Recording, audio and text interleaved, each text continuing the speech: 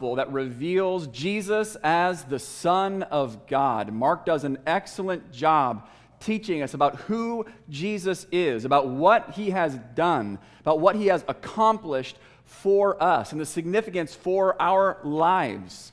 And we have come to the last week in the life of Jesus in our sermon series. And what we have seen is that in the last week in the life of Jesus, he arrived in the city of Jerusalem with fanfare and proceeded to the temple in Jerusalem, which was the seat of religion and worship for the Jews. And he began to teach there, but his teaching time there came with conflict. He experienced conflict with the Jewish religious leadership in Jerusalem at the temple. They were known as the Sanhedrin. They were the ruling authority. They were the temple authority. They were the ones who were meant to teach and direct worship for the Jews. They, of all people, should have been the ones most eager, ready, prepared to receive the Son of God, the Messiah, when he arrived. Sadly, they did not receive him well. Instead, they received him with hostility. They opposed him. They sought to undermine him. And so in the last week in the life of Jesus, there was conflict between Jesus and the Jewish religious leadership. And what we're going to see in our passage this morning is that after this conflict took place in Jerusalem at the temple, Jesus left the temple for the last time. And we're going to see that as Jesus and his disciples were departing, one of his disciples made a comment to Jesus about the temple building itself, prompting a surprising response from Jesus, which in turn led to a lengthy discourse about some weighty matters. Admittedly, this chapter is a little bit challenging to understand. Part of the reason it is hard to understand is that in his discourse, Jesus spoke of events that would happen in the near future on a local and global scale, as well as events that would happen in the distant future on a cosmic scale. On the one hand, he spoke of the destruction of the temple in Jerusalem, the worldwide proclamation of the gospel, and the reality of trials and persecution. On the other hand, he spoke of the transformation of the cosmos and the coming of the Son of Man. We have broken up chapter 13 into two sermons, so next week, Pastor Sam will be preaching the second half of the chapter, focusing on the coming of the Son of Man. Our text this morning is Mark chapter 13, verses 1 through 23. So I'm going to go ahead and read that now, and I'd encourage you to follow along. Again, that is Mark chapter 13, verses 1 through 23. And as he came out of the temple, one of his disciples said to him, "Look, teacher, what wonderful stones and what wonderful buildings." And Jesus said to him, "Do you see these great buildings? There will not be left here one stone upon another that will not be thrown down." And as he sat on the Mount of Olives opposite the temple, Peter and James and John and Andrew asked him privately, "Tell us, when will these things be? And what will be the sign when all these things are about to be accomplished?" And Jesus began to say to them, "See that no one leads you astray. Many will come in my name, saying, 'I am he,' and they will lead many astray. And when you hear of wars and rumors of wars, do not be alarmed. This must take place, but the end is not yet. For nation will rise against nation and kingdom against kingdom. There will be earthquakes in various places. There will be famines. These are but the beginning of the birth pains. But be on your guard, for they will deliver you over to councils, and you will be beaten in synagogues, and you will stand before governors and kings for my sake, to bear witness before them. And the gospel must first be proclaimed to all nations. And when they bring you to trial and deliver you over, do not be anxious beforehand what you are to say, but say whatever is given you in that hour, for it is not you who speak, but the Holy Spirit. And brother will deliver brother over to death, and the father his child, and children will rise against parents and have them put to death. And you will be hated by all for my name's sake. But the one who endures to the end will be saved. But when you see the abomination of desolation standing where he ought not to be, let the reader understand, then let those who are in Judea flee to the mountains. Let the one who is in the housetop not go down, nor enter his house to take anything out. And let the one who is in the field not turn back to take his cloak. And alas, for women who are pregnant and for those who are nursing infants in those days. Pray that it may not happen in winter. For in those days there will be such tribulation as has not been from the beginning of the creation that God created until now and never will be. And if the Lord had not cut short the days, no human being would be saved. But for the sake of the elect, whom he chose, he shortened the days. And then if anyone says to you, look, here is the Christ, or look, there he is, do not believe it. For false Christs and false prophets will arise and perform signs and wonders to lead astray, if possible, the elect. But be on guard, I have told you all things beforehand. So when Jesus left the temple for the final time, one of his disciples called attention to the magnificent building. He made a comment that any one of us might make if we were able to visit that temple. Look at these buildings. Look how big they are. Look how glorious they are. Look how beautiful they are. This is amazing. After all, Herod the Great had expanded the size of the temple to about double the size of the temple built by Solomon.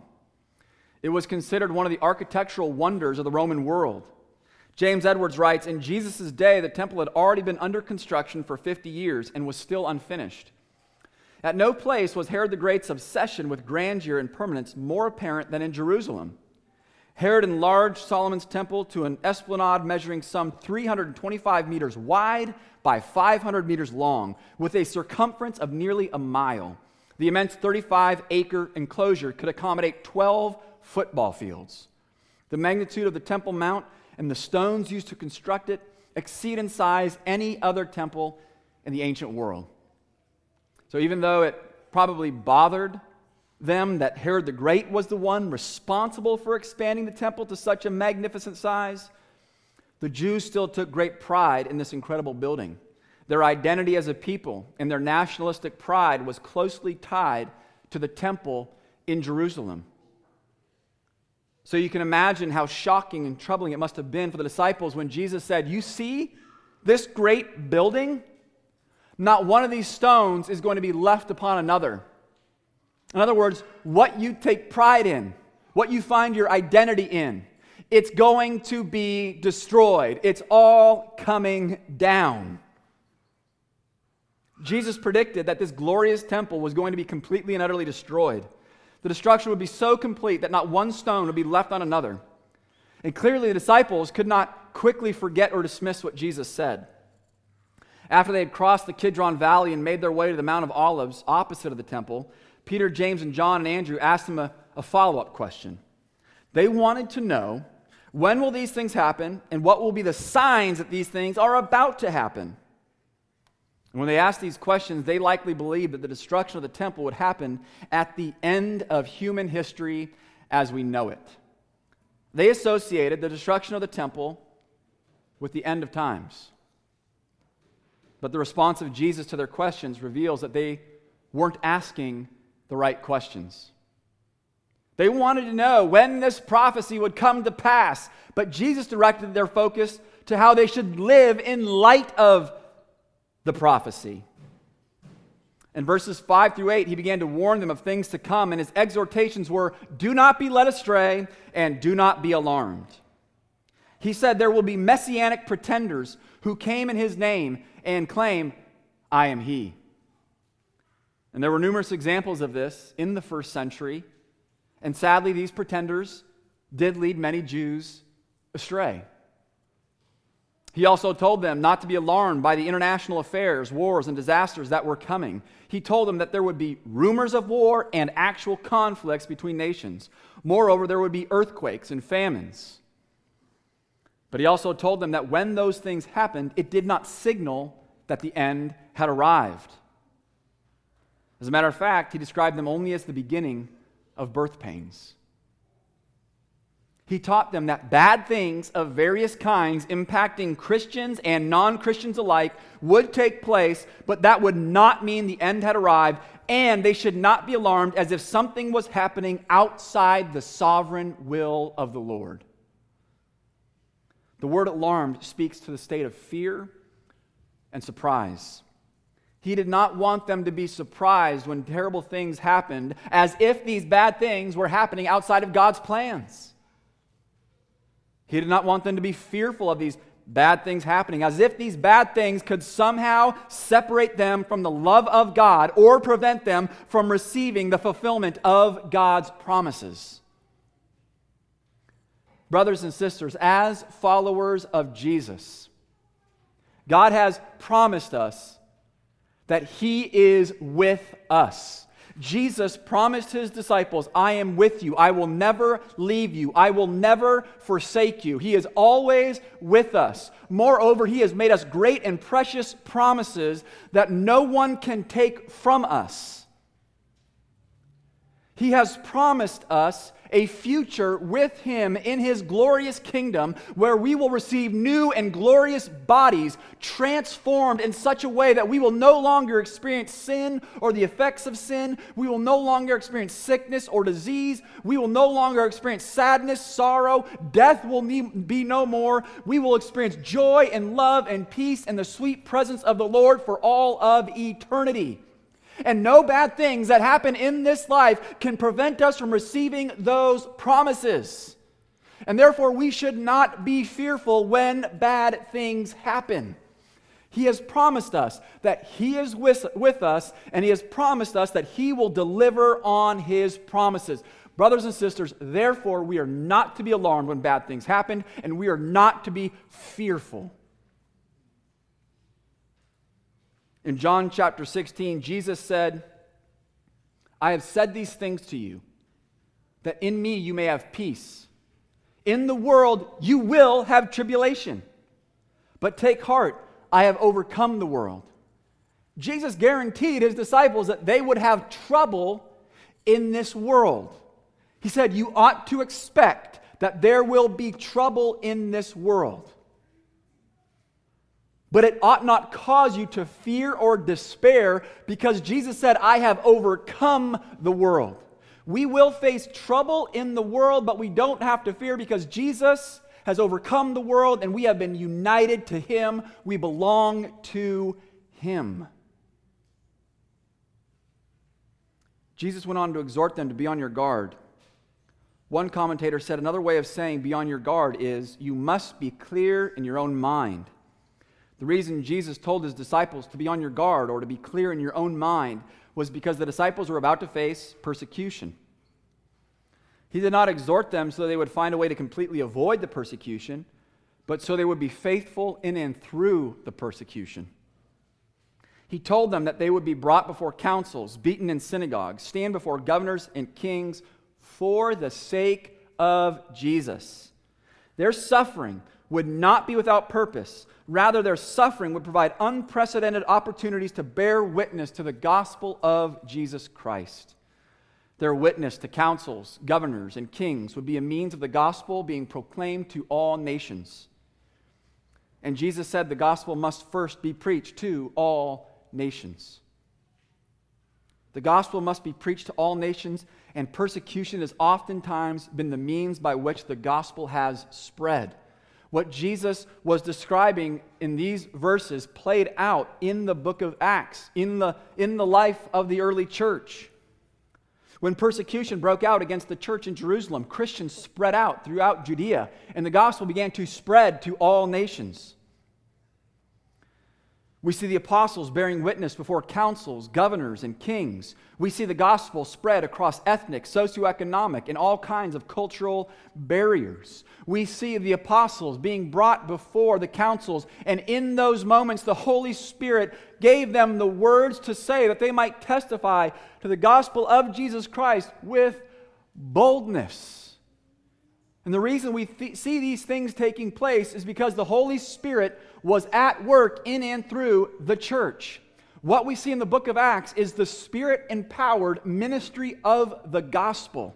And the Spirit-empowered ministry of the gospel led to the spread of the gospel. It led to the testimony of the gospel before all kinds of rulers. It led to the church to persevere in spite of persecution. Jesus promised the Holy Spirit. And we see that delivered in the book of Acts. Jesus went on to warn them that faithfulness to Him would not only lead to persecution from the world, but would even cause division within families, divisions so severe that family members would hand over other family members even to be put to death. He wrapped up the persecution discussion by saying, "You will be hated by all for my name's sake." Not exactly the best sales pitch for being a disciple of Jesus. Come and follow me, and everybody's going to hate you. You're going to face persecution. You're going to face troubles. It was not the best sales pitch, but we ought to appreciate that Jesus was forthright, that he told the truth, that he prepared us beforehand for what it would cost to follow him. Jesus gave somewhat of a bleak forecast to his disciples. But at the end of these dire predictions regarding what would happen to the disciples, after the dire prediction, he reminded them of the glorious future that awaited them. He said, "The one who endures to the end will be saved." Will be saved. We will experience the glorious salvation of Jesus. We will experience the transformation of our bodies. We will experience the new heaven and the new earth. We will experience an eternity apart from sin and pain and sorrow and death. We will experience the glorious presence of Christ. We will be finally and fully free. He holds out the promise of salvation, saying, yes, you're going to suffer. Yes, you'll face trouble. Yes, there will be persecution. Yes, you'll be hated, but it will be worth it. The salvation that we will experience will be worth all of the suffering, all of the troubles we experience in this life, in this world, in its present form.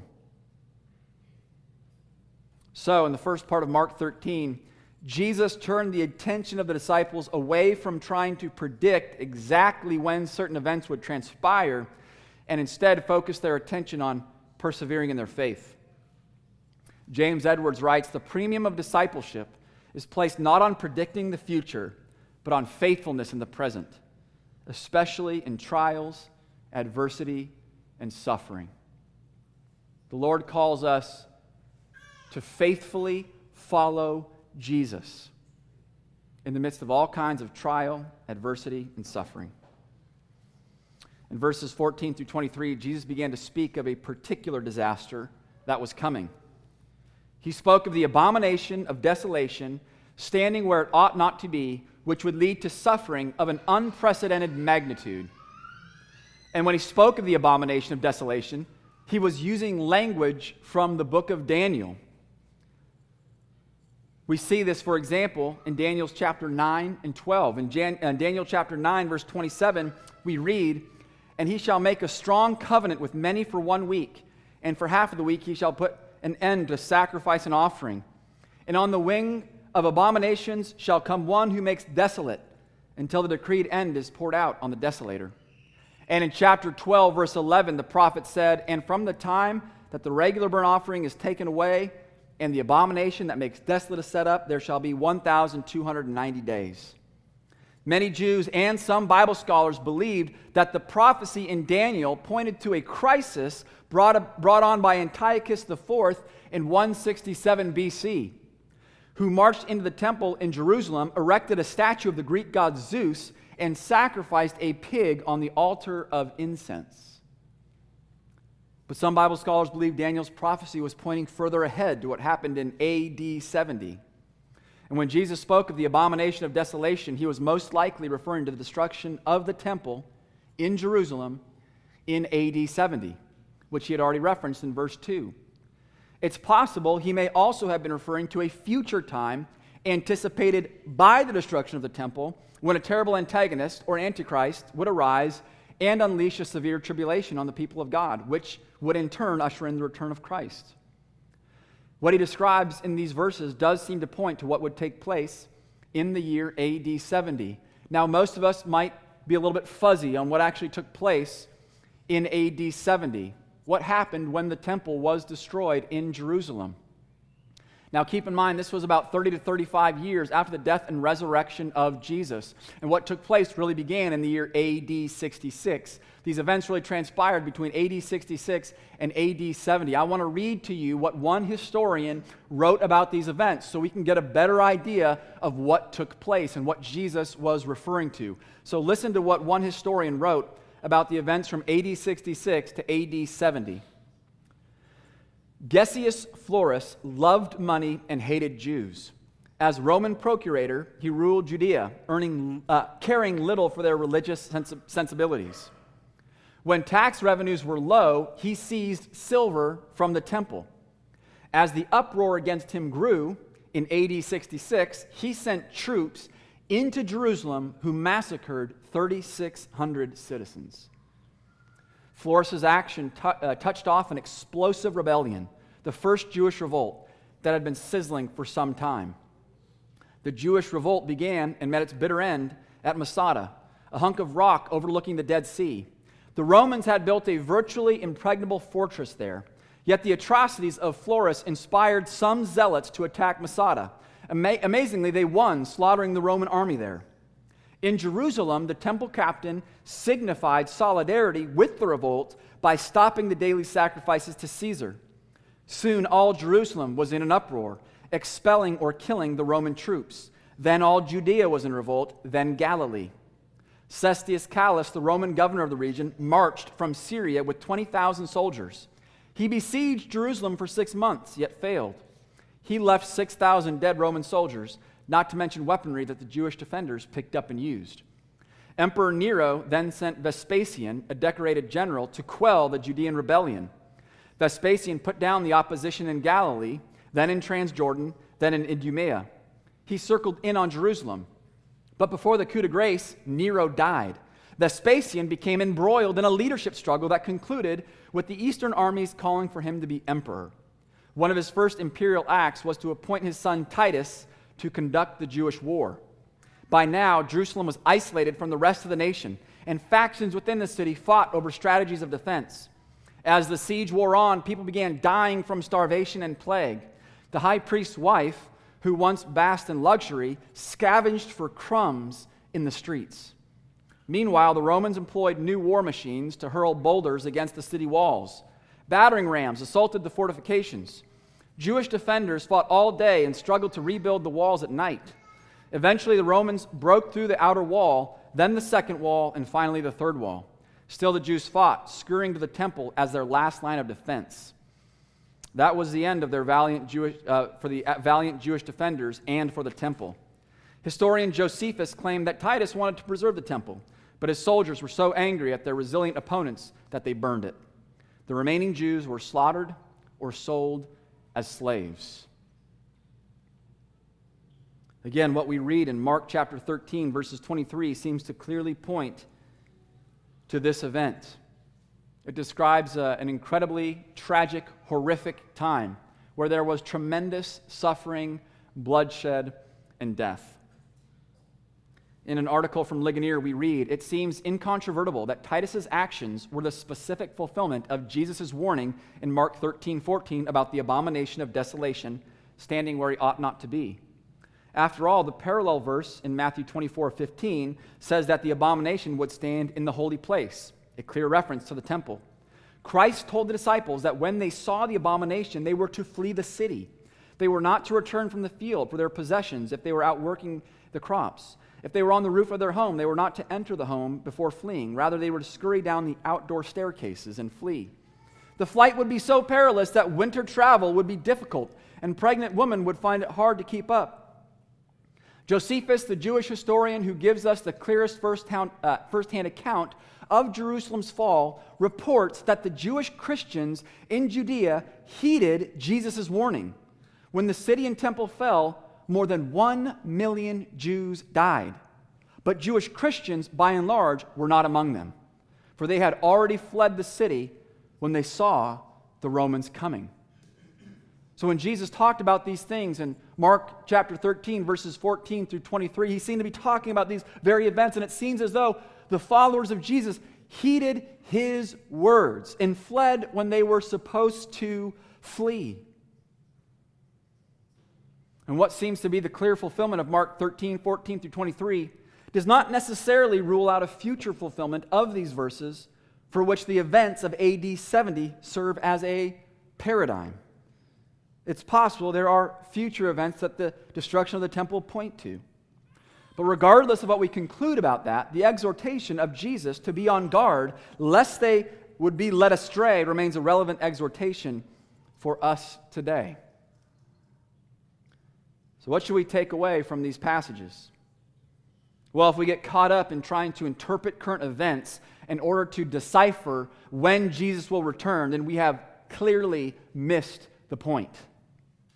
Jesus taught these things to prepare his disciples for what would come. He wanted to prepare his disciples for what would come so that they would not be surprised, so that they would not be fearful, so that they would not be led astray, and so that they would not give up. Bad things would happen on a global scale that impact everyone. Expect bad things to happen. There would also be those who would attempt to lead disciples away from faithfulness to Jesus. Imposters and false teachers. Moreover, persecution would come specifically to Christians because of their faith in Jesus. In the midst of all this, he wanted his disciples then and now to know that none of the trials and tribulations we experience happen outside the sovereign will of God.